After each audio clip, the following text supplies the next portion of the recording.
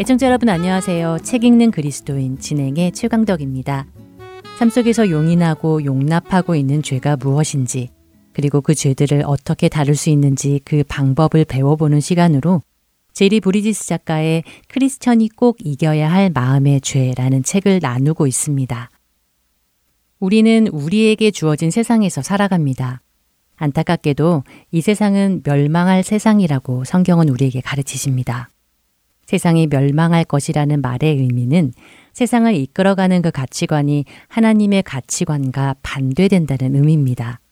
그렇게 세상을 이끌어가는 가치관을 세속이라고 합니다.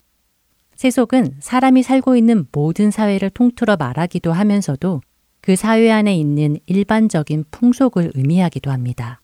그래서 누군가를 향해 저 사람은 세속적이다 라고 말한다면 그 사람은 자신이 세운 어떠한 기준을 따르기보다 다른 사람들이 살아가는 대로 살아가는 사람을 의미하지요.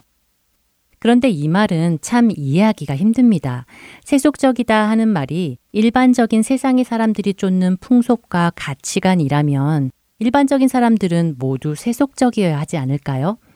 그렇다면 일반적이지 않은 사람들은 어떤 사람들일까요? 자신들은 세속적인 가치에 가치를 두지 않고 고매한 삶을 사는 사람들일까요? 그러나 세상에 속한 사람들 사이에 그런 일이 가능하겠습니까? 사실 그 모습만 다를 뿐 결국은 모두 세속적인 것이 아닐까요? 세속성과 구별될 수 있는 유일한 것은 사실 세상에 속하지 않는 하나님 나라뿐입니다. 마음의 죄의 저자 제리 브리지스는 우리가 삶 속에서 쉽게 용인하는 죄 중에 하나를 세속성이라고 지적했습니다. 이와 함께 제리는 세속성을 이 세상에 속한 일들에 집착하거나 마음을 빼앗기거나 몰두하는 것이며 불신앙적인 우리 주변 사람들의 가치관과 관습, 관행을 그대로 받아들이는 것이라고 정의합니다. 제리는 우리의 성경적인 가치관에서 분명하게 죄를 볼 수 있는 세속적인 것들은 굳이 지적할 필요가 없다고 말합니다. 이미 우리가 분명히 그것들이 죄인 것을 알기 때문이지요.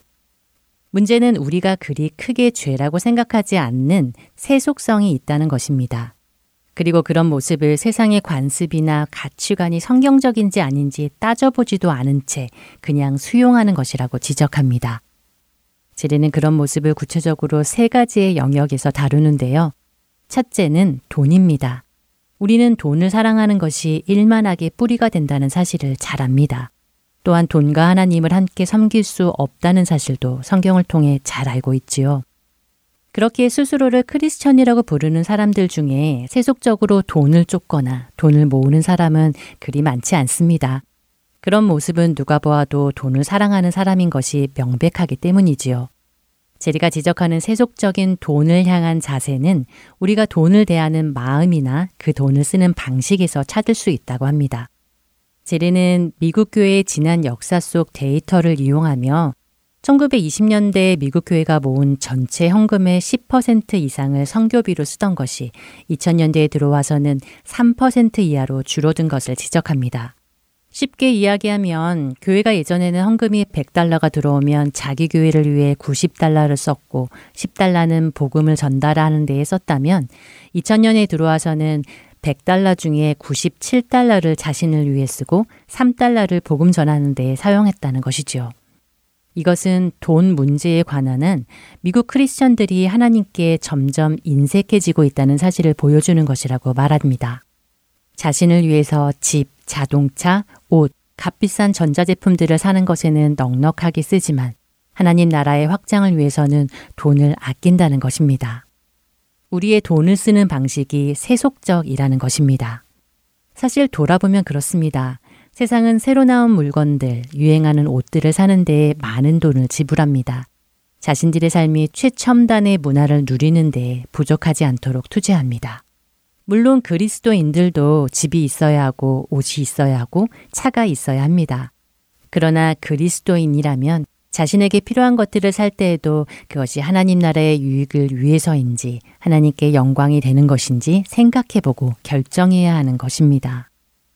제리가 다루는 또 하나의 세속적 영역은 부도덕성입니다. 돈과 마찬가지로 성경적 관점에서 누구나 인정할 만한 부도덕한 일은 여기에 포함되지 않습니다. 제리가 말하는 세속적 부도덕성은 은밀하죠. 쉬운 예로 성적 죄악들이 화면에 비칠 것이 충분히 예상되는 영화나 TV나 프로, 책들을 읽기 시작한다면 그것은 부도덕한 일이라고 경고합니다. 크리스천이라면 당연히 음란물을 보지 않아야 합니다. 그것을 보는 것은 죄라는 것이 명백하기 때문이죠. 그러나 음란물은 아니지만 영화 속에서 간간히 그런 장면들을 포함하고 있다면 많은 크리스천들이 그것을 음란물에 포함시키지 않습니다.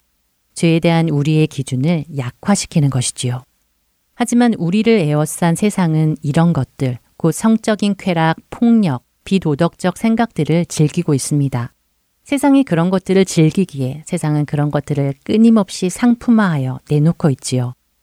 만일 세상이 그런 것을 즐기지 않는다면 돈이 되지 않는 그런 상품들을 세상은 내어놓지 않을 것입니다.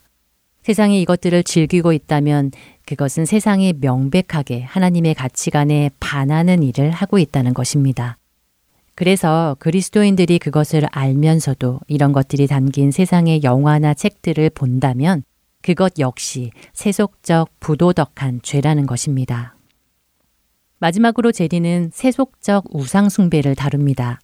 제리가 정의하는 우상숭배는 무엇이든 우리가 높은 가치를 두는 것, 그래서 우리의 정서적 또한 정신적 에너지를 빨아들이고 시간과 자원을 쓰게 만드는 것이라고 하지요. 여기에는 자신의 직업, 꿈, 정치적 또는 사회적 이슈, 그리고 스포츠 관람과 자신의 취미까지도 포함될 수 있습니다. 물론 이 모든 것 자체가 문제는 아닙니다. 이것들이 하나님보다 앞서게 될 때에 문제가 되는 것입니다.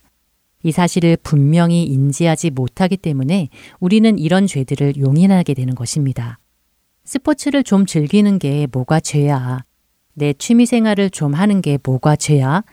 내 직업에 충실한 것이 뭐가 죄야? 라는 생각이 자연스럽게 든다는 것입니다.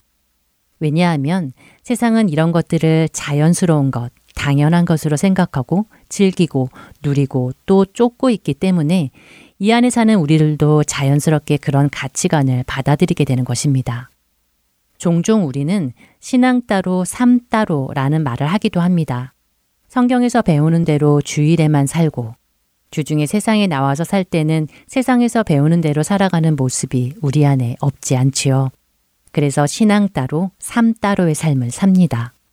제리는 한 자동차 세일즈맨의 간증을 소개합니다. 그 세일즈맨은 이렇게 이야기합니다. 제가 크리스천이 되기 전에는 차를 팔려고 애쓰는 사람이었습니다. 하지만 크리스천이 된 뒤로 저는 차를 팔려 애쓰는 사람이 아니라 사람들이 차를 사는 것을 도와주려고 노력하게 되었습니다. 라고요. 크리스천이 된다는 것은 살아가는 동기와 목적이 세상과 달라졌다는 것입니다. 세속적이지 않고 거룩한 하나님 나라의 가치관을 가지고 살게 된 것이지요. 우리의 삶의 동기와 목적은 어디에 있는지 돌아보기 원합니다. 제리는 우리에게 경고합니다. 비록 세상에 살면서 우리가 세상의 것들을 합법적으로 사용하기는 하지만 결코 그것들이 우리에게 너무 중요한 것이 되지 않도록 주의해야 한다고요. 책 읽는 그리스도인 마칩니다.